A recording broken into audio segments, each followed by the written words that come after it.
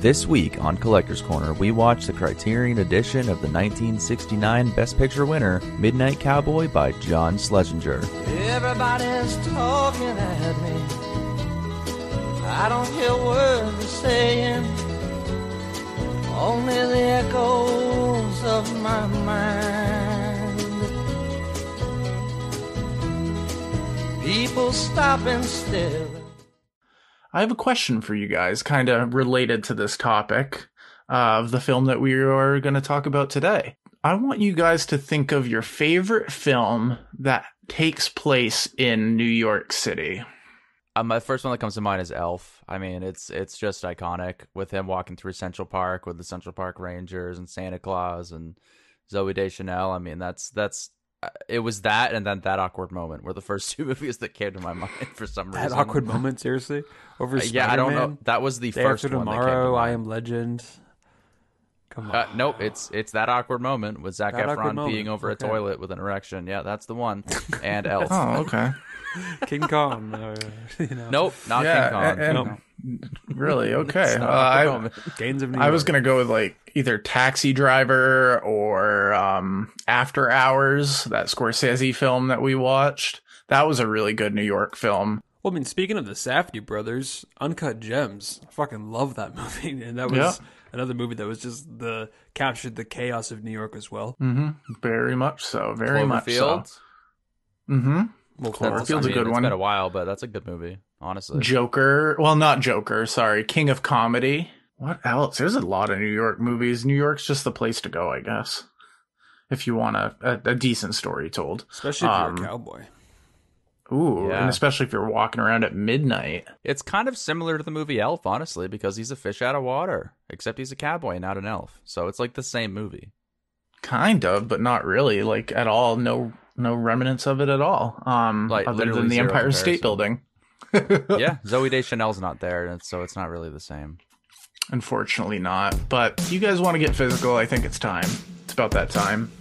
Yeah, I think we could get physical. Let's get physical, physical. I wanna get physical. Let's get into physical.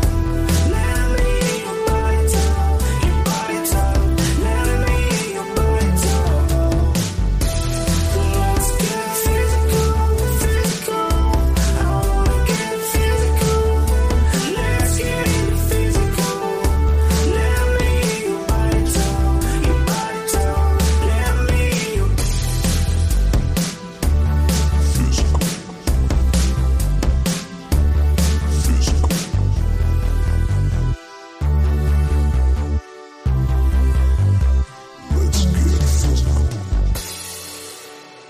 Hey, everyone, and welcome to episode 19 of Collector's Corner. I'm your host, Nate, with my buddies John and Spencer here. We do a deep dive into our physical media collections. And we just see what nasty little film we pull out of our collection. And this was my week, and I was excited. The movie I chose, I watched it once and I did not like it the first time I saw it, but I figured it was the perfect time to give it a second chance. And that is the film Midnight Cowboy, 1969, directed by John Schlesinger. Why do you think I come all the way up here from Texas for? Well, I'm a hustler. You didn't know that? You were gonna ask me for money? Huh? Will you get out of here? You gotta get yourself some kind of management. Only the echo. I'm walking here! I'm walking here! Don't worry about that. Actually, that ain't a bad way to pick up insurance, you know. 88% on Rotten Tomatoes on both scores, 7.8 on IMDb, 4.0 on Letterboxd. Pretty highly acclaimed film. But it's about this guy named Joe Buck, who's a wide-eyed hustler from Texas, who's hoping to score big with the wealthy New York women. He finds a companion in Enrico Razzo Rizzo, an ailing swindler with a bum leg, in a quixotic fantasy of escaping to Florida. Yeah, so when I first watched this one, I didn't get it. I didn't understand like what the whole point was, what this relationship was. And that was kind of before we started watching movies on a consistent basis. And so finally, after having like 500 so films under our belts, this one kind of clicked this time. But I want to know what you guys, if you guys knew anything about the movie going in. We can start with Mainstream Boy if you'd like. I knew nothing about this movie other than it's a '60s film with Dustin Hoffman and Jon Voight, and it's called Midnight Cowboy. So that's all I knew going in. I had zero expectations. It actually came out a day after my birthday in 1969. Wow. And it won Best Picture. And it won Best Picture, which is worth we mentioning. will get into that a little bit towards the second half. That's the only thing that I really knew about this movie is obviously the leads, Jon Voight and Dustin Hoffman, and it won Best Picture. Pre-National Treasure Jon Voight. Exactly. Oh yeah, like fucking 45 years believe before. So. It's fucking 2005 when National Treasure. I didn't came recognize out, him until the fucking credits rolled, honestly. And I knew this movie featured like one of the most famous improv moments to ever exist in cinema history. It's the whole, hey, I'm walking here, slams the fucking like hand on the taxi cab. And that was all like a real moment. He almost got hit by a taxi cab, and Dustin Hoffman just stayed in character and played it up. And you could tell, when that scene happened, I finally was like looking at the extras, and they're all like turning and like, what the fuck? So that's the only thing I really knew about Midnight Cowboy. He loses his accent. He doesn't sound like if you listen to him when he starts yelling, it's not Ratso. It's Dustin Hoffman pissed off. What did you think going into it, Spencer Boy? Well, yeah. So that's all I really knew about it going in. I didn't know much about the plot, and once I started watching the movie, it starts out and it's very kind of just upbeat, and it's got that song. I mean, you can play the song. Fucking song. Everyone's talking about. I love it. Blah, blah, blah. It's like okay, and I love that song. Jon Voight is just like this bumbly looking like fish out of water, just dressed up like a cowboy in Texas. And he's just like, I'm going to get on bus to New York and I'm going to go be a hustler and get laid. I'm like, okay. But then as the movie goes on, it gets really dark. And it explores some themes that I wasn't expecting the movie to explore. Yeah, I mean, I was kind of surprised by how dark this movie was, but also it was also pretty impressive for a film in the 1969. I think that's definitely something to be said, is that this film follows some themes that you would not expect a film from 1969 to follow. It definitely doesn't shy away from those things, because it solely follows around pretty much Jon Voight's, or what's his character's name? Joe Buck. My bad. They make it a point to know that that's his name at the beginning. They say Joe Buck 100 times. Well, where's that Joe Buck? His name's Joe Buck. A very cowboy name, as a matter of fact. But the fact that this follows his sexuality throughout the film is actually pretty surprising for a film from 1969, especially a film that won Best Picture and got a lot of award accolades. So that's definitely something that I didn't expect, and it actually took me a while to get into the film because I didn't really realize where it was going at first. It had that very honky song that I was just like, okay, we can stop playing this song, especially the same exact chorus over and over again while he's on the bus playing his radio. I know back in the day you had no headphones, but I'm just like, these people on this bus, they're probably there for 40 hours, and he's just listening to the radio. That's got to be slightly annoying. I mean, he also walks down the street while listening to the radio too. It's just pretty funny. It was I couldn't. At first, I was like, he's such a weird guy. I don't know if I like him. But then you finally kind of get to know, because they do have some flashbacks from his past, you kind of understand, why he is the way he is and what he's trying to cover up as well. So there's a lot to this character that it takes a little while to unfold before I fully understood what was going on. Yeah, there was a lot of moments where they had flashing montages with a bunch of quick shots where you would you would see some of the things that were happening, but like Spencer said, really dark stuff. With that mob that grabs him and his girlfriend, then does stuff to him. I didn't pick up on that, I guess, the first time around. I guess it just went over my head. Well, the movie does a great job of splitting it up, and 'cause it doesn't reveal the flashbacks right away. You kind of get bits here and there as the movie goes on. And then you kind of understand it's traumatic. The first weird one is in the barber shop with that woman who's seducing the really old lady who's seducing him. That was the first one where I was like, that is weird. Am I supposed to think that's weird? I don't know if I'm supposed to in this context, but I was uncomfortable.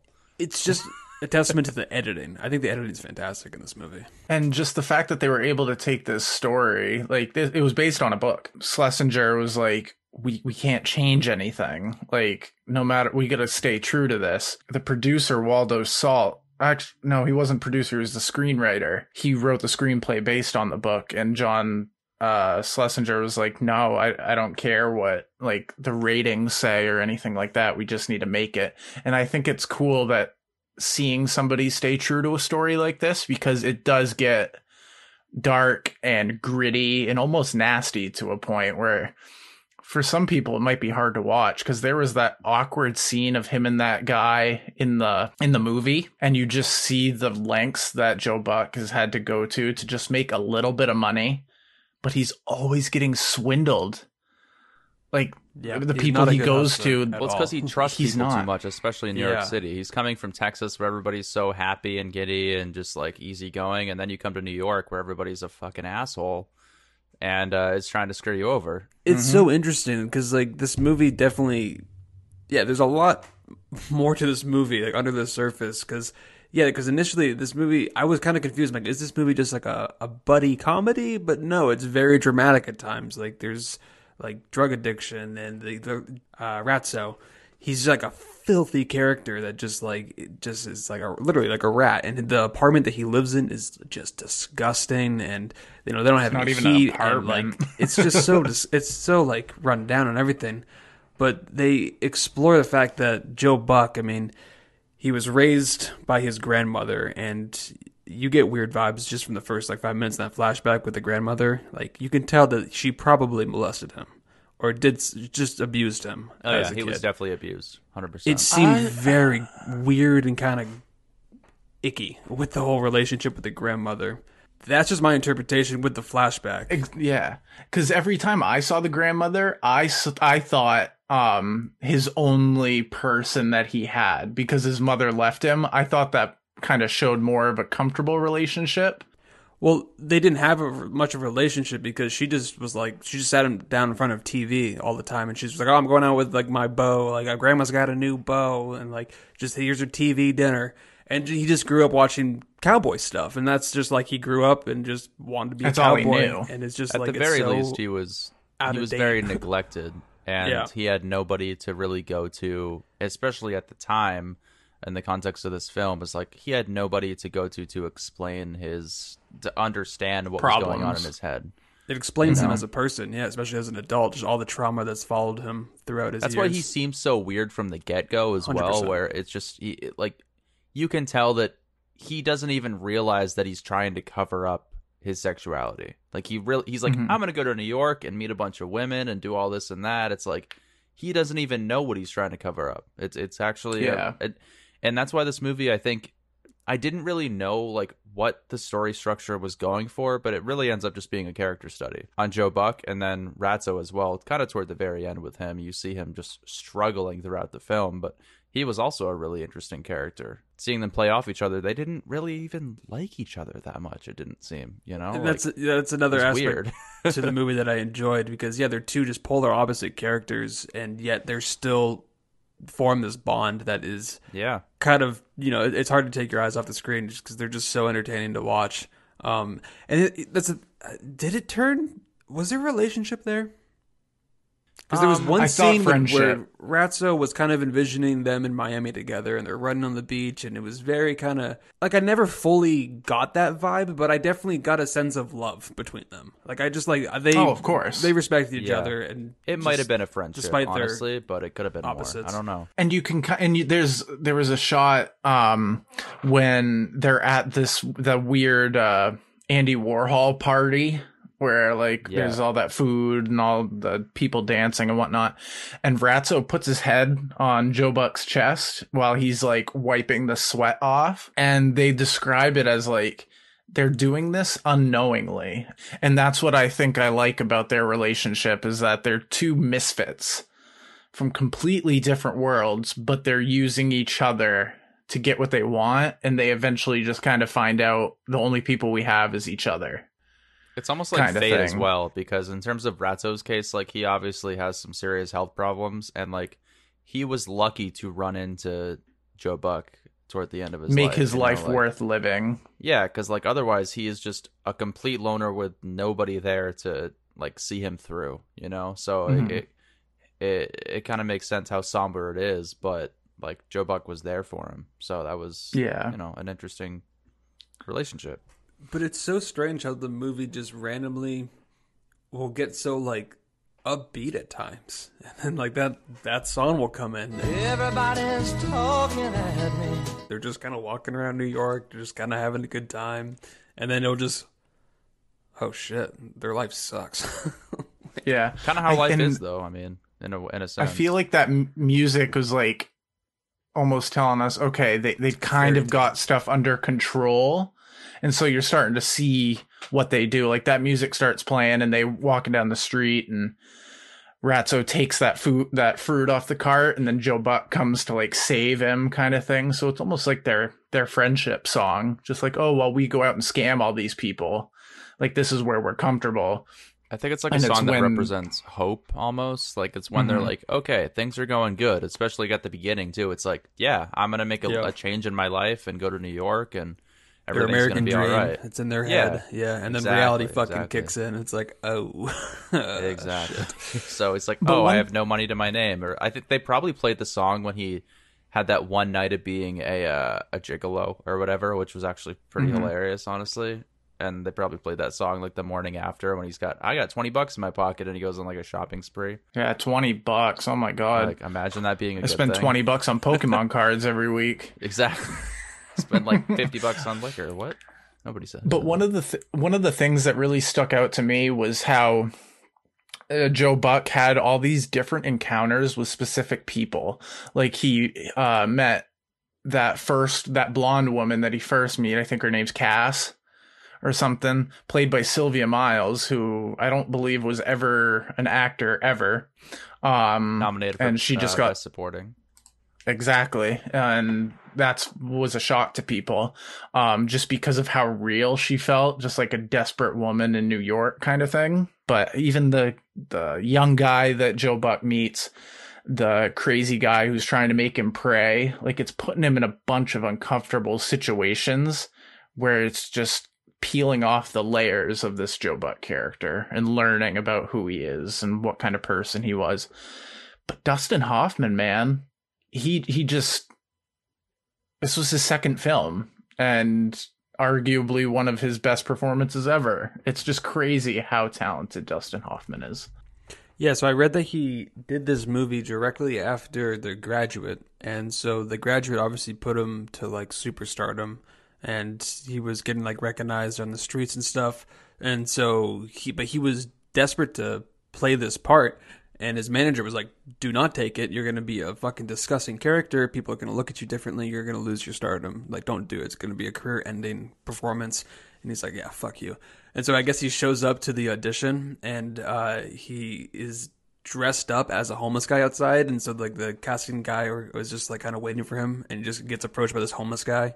He's like, "Fuck off, dude," and realizes it's Dustin Hoffman. It's like, oh shit, Holy shit! What the you hell? got the part. Yeah, they talk about that in one of the documentaries a Yeah, lot and I thought that how was he approached them and whatnot. He's just walking down the street of New York. And it's also what De Niro did for Taxi Driver. He just, kind of moonlighted as a taxi driver for a couple of shifts just to kind of see what the character could be like and, to get a sense or a feel.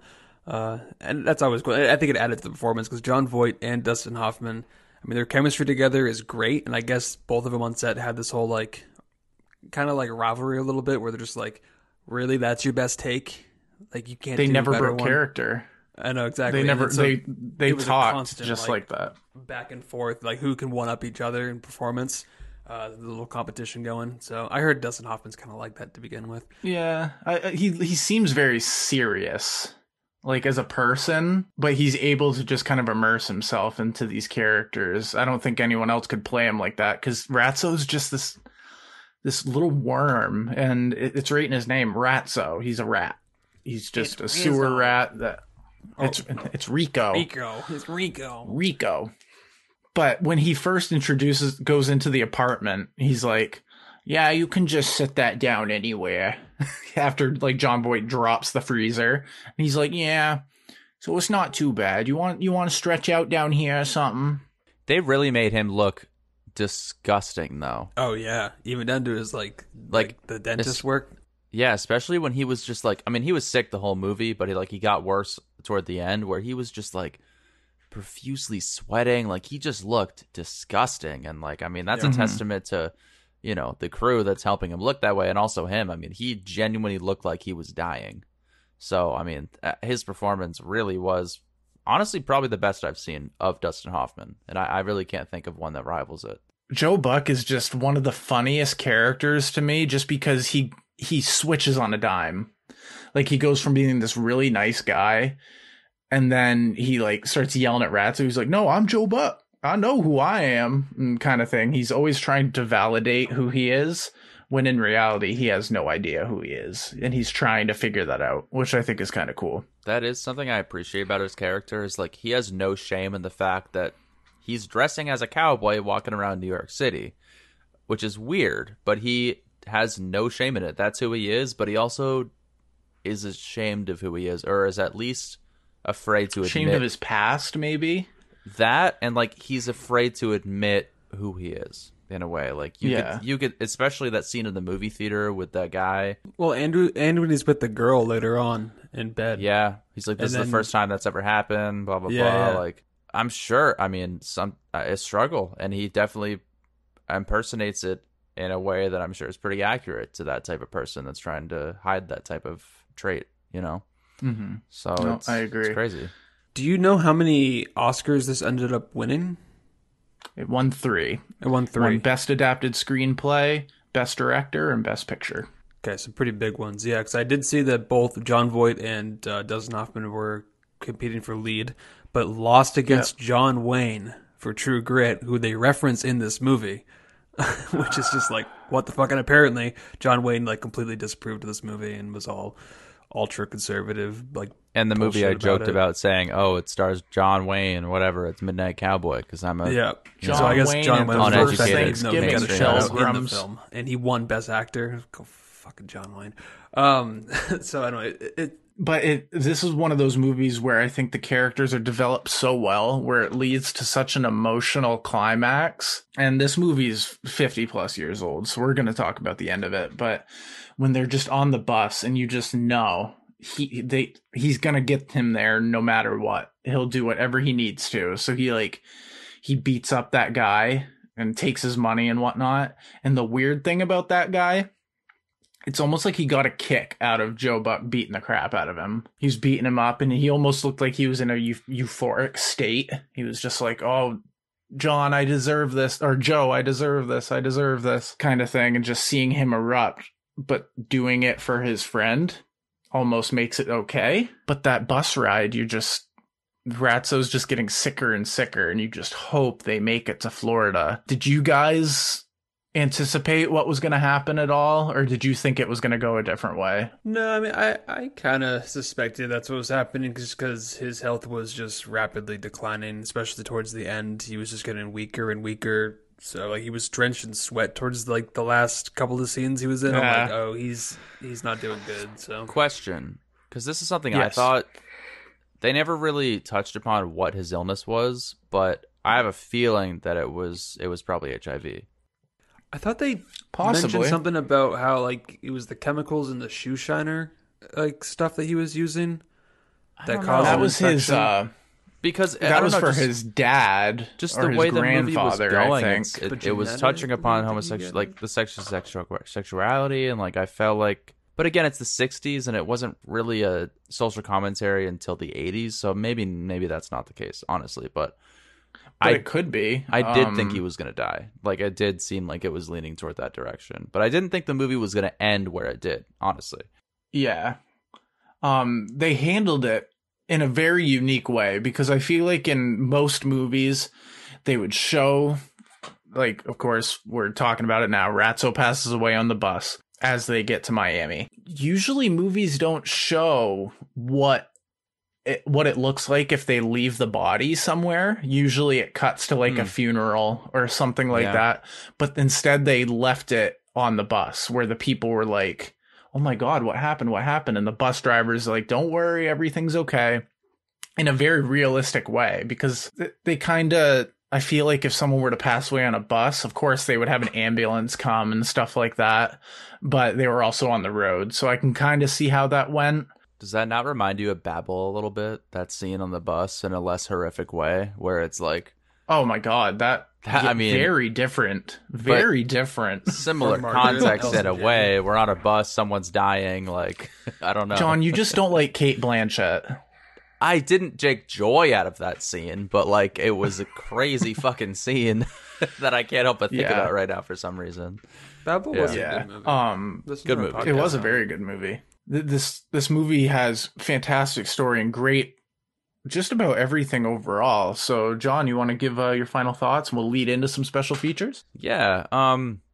Honestly, this movie, it did take me a while to get into, but once I kind of realized like what it was really going for, the story it was trying to tell, like, I genuinely appreciated it. I think it was a really good character study with some really great acting, and I think from the scene where it takes place in that club with everything going on, like, in terms of cinematography, like, that scene was very well shot. And from that moment on is really when I got into the story. So I think, Nate, you've seen it twice, 3 times now. Like, you said the first Twice, time you yeah. didn't like it that much. I think for me, like, I wasn't that into it, but I could understand, like, yeah, this movie definitely is best picture potential, just in terms of the story that it's telling and that type of thing. Even in the late 60s, it's kind of surprising to me that this one got the recognition it did. But John Voight, Dustin Hoffman are like, they give just phenomenal performances.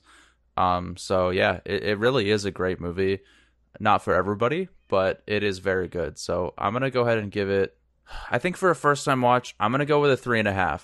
Just for now, I want to give this movie another chance. It's gonna be a while, but at some point, maybe the first half of the movie will actually resonate with me a little bit more. But as of right now, I'm gonna go 3.5 out of 5. Okay. All right. How about you, Mr. Ducky? Do cowboys like Yeah. duckies? I fucking hope so. I was surprised by how much I actually found myself enjoying Midnight Cowboy, especially because I didn't have much expectations. I mean, I knew it won Best Picture, but Best Pictures can be overrated, and I don't think this one is one of them. I love the performances from Jon Voight and Dustin Hoffman. I thought that just their relationship and their chemistry was great. I love the directing of this movie, and the editing as well, I thought was incredible. There was one scene in particular where Joe Buck kind of has a mental breakdown and is running around New York and is having flashbacks of what kind of happened, traumatic incident that happened in the past, and just the cutting back and forth, and it was just excellent. And I also like that this was just kind of a product of its time, like seeing New York through the lens of 1969 or 68, whenever they shot it.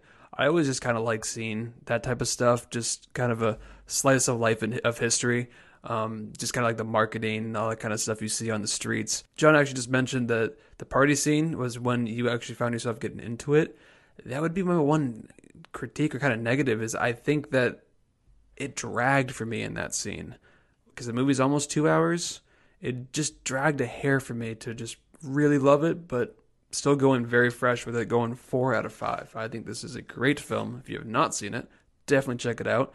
And I would probably pick up the Criterion at some point, especially if I find it at the price that Nate got it at. I enjoyed this movie a lot the second time around.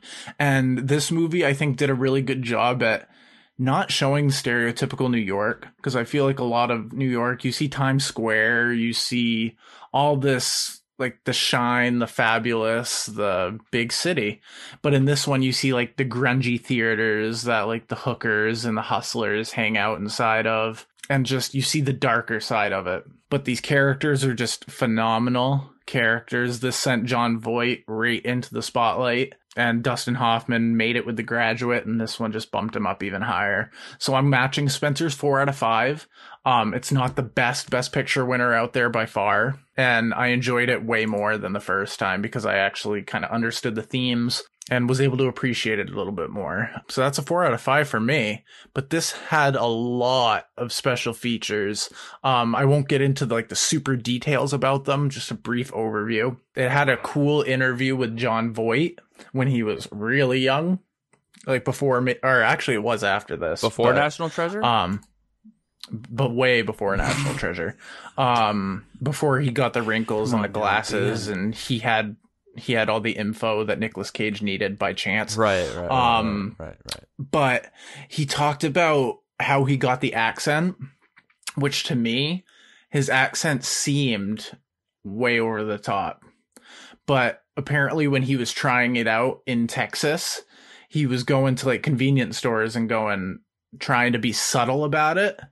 And then when the people, he'd go, yeah, excuse me, can you show me where the closest restaurant is? And then they'd be like, oh yeah, boy, it's like, and they would be like really over the top. And so he realized he could be more comfortable that way. So that, and he said at some point, there was just a day where it clicked and he just was Joe Buck. He could just switch back and forth between them and just be that character. Because the producers didn't want him, right, for the part, and like he had to really fight for it. They had a group of 5 or 6 people, and then someone knew John Voight, and he went to go do it, and they're like, "We don't think this is for you, but you can go and read it with somebody, and if they decide that you might be good, we'll audition you as well." And apparently, he blew them away because he. In his audition tape, they belittled him. They just said, oh, you're Joe Buck from Texas. You're not worth nothing. And then that allowed him to kind of become the character and defend himself like he does a lot during the movie. He has to be like, no, I'm Joe Buck. It's interesting because like I look at John Voight and I don't think Cowboy at all. Neither do I. Right? It's Not like really, even no. in this context, you're like, no, John Voight doesn't really fit that role. But like, That's the thing. It's like the character really isn't a cowboy. He's just pretending to be a cowboy. Yeah, totally So right. It does kind of work. I did read that Elvis Presley was kind of circling the role for a little bit, or Wow, his I could manager see thought that. that he could have been a good fit. But just the dramatic acting chops, I don't think he was in for it, or maybe he had retired from acting at the time. I think they made the right choice with John Voight. And there was also a little, not a documentary, I guess they called it a short film, where they talked about the crowds that would show up on set because Dustin Hoffman was in The Graduate and that sent him to stardom, and how everybody wanted to get to him. And then they're like, oh, John Voight? Oh, who's that? Oh, he's this cowboy. And they even had like interviews and clips with some random strangers. Like there was this old woman that's like, oh, what are they doing over there? Oh, they're making a movie? Oh, is that the background? They'd ask him like, oh, if you need any help, you just let me know. Just like a guy coming over to their house and just like, oh, I'll feed you and stuff like that. And just like, and to me, I always think, oh, all the people around are extras. That's not always the case. Like a lot of it was just they had to shoot right in the middle of the city and just block off certain spots. And then a lot of times they used real people. But the apartment, they didn't feel that it was safe to go shoot in a legitimate apartment like that. So the set designer went to a condemned apartment and tore it all down and brought it to a set. And they rebuilt the apartment, and so it's shot on a soundstage, but it's made with the innards of a condemned apartment. And so they're like, yeah, it smelled like puke and shit and all that looked stuff, like it. and we were on a soundstage. Pretty gross. And that was kind of cool. But they just did a lot of stuff about how John Voight was so perfect for the role because he's like what, 6'4", 6'5", something like that. So they're like, we can throw him on the streets of New York and he sticks out like a sore thumb. So you have that, what's that called? Telephoto? Is that what it is when it's like a crowd like that? And they looked it was really a long condensed. lens for sure. Yeah. Yes. That's a famous scene. Like I remember it from Earl and the Dying Girl when Earl is doing it, walking down the street kind of thing. And actually, I like this telephoto shot just because it shows everyone from New York and then the outcast just in the middle. And he's got that shit-eating grin on his face. Yeah, exactly. This fucking stupid, like, cow printed suitcase. That was the my fucking funniest God. shit. I'm like, okay, he couldn't be any more a cowboy right now in this moment. Like, are you fucking kidding me? But there's a bunch of trailers, audio commentaries, anything that you could possibly want if you're a massive fan of this movie. But yeah, they've got anything you could want for this edition. So if you guys are out there and you've never seen Midnight Cowboy and you want to, pick up the Criterion edition of it. You will not go wrong. And it's one of those movies that just made careers out of people. They said that this was a part that would send somebody into stardom, and Jon Voight got that role, and it worked. He probably wouldn't have gotten that role in National Treasure if it wasn't for this film. Maybe not. He might have never been in Deliverance or any other movie that isn't National Treasure. Maybe he never would have produced Angelina Jolie. He did win an Oscar 7 years later with Jane Fonda for Coming Home in 1976. So haven't seen it, but maybe on a future episode if you find it for $11 at Martin's. Yeah, it's probably not on Criterion, though, so I'm not going to waste my time. Angelina Jolie is his daughter. Wait. She is. Oh, yeah, she is. Yeah. Why'd she get a breast reduction and adopt 63 kids? So yeah, next week. Okay. That was it for this episode 19 of Midnight Cowboy. But this was my week. Next week, we're going to Ducky. Ducky, what do you have for us? Spencer, have you planted any new things lately? Plants? Yeah, have Or- you planted or anything vegetables? lately? Speaking of our next week's film, have you done any gardening? Oh, I mean, sorry to spoil it. Oh, you just kind of hinted at Jennifer the title. Gardner. No. So next week we are revisiting a film from my collection. I've watched this film once, so kind of curious to check it out again. And I knew that you guys hadn't seen it, so I think this one could have been a fun watch. It is Garden State, a Zach Braff directed film from 2004. Natalie Portman's in it. Yeah, I watched it once. I remember really liking it, and I would be curious to check it out again.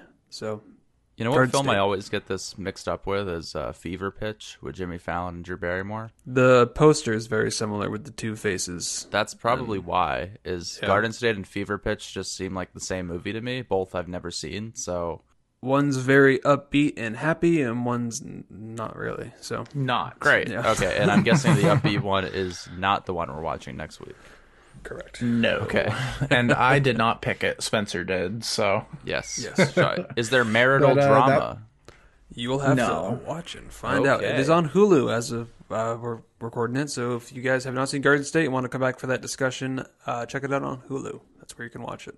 But this isn't the only show we do. I don't take part in the other one, but John, you want to tell us about the other show? You ready for my spiel? Okay.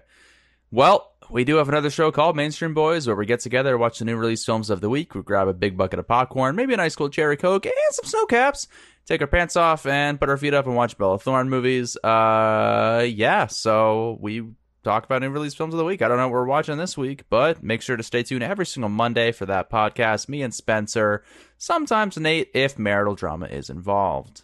That does it for this episode of Collector's Corner. I thank you all very much. So check us out on all social media platforms. Well, and we're as only on always, Instagram, stay.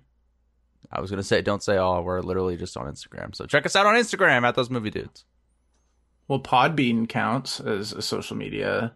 I'm pretty sure iTunes. I'd say I would that's a consider podcast that. platform. It's not really a social media platform. Whatever. Sorry. Wherever you get We're your on Twitter. podcasts. We're on Twitter, but we Thank don't you. post. It automatically Okay. posts. Well, Follow us. God That- damn it. that's it. Episode. Toodles. Stay physical. Yeah. Let's get physical. Physical. Let's get physical, physical. I wanna get physical. Let's get into physical. Let me hear your body talk, your body talk. Let me hear your body talk. Let's get physical, physical. I wanna get physical. Let's get into physical. Let me hear your body talk, your body talk. Let me hear your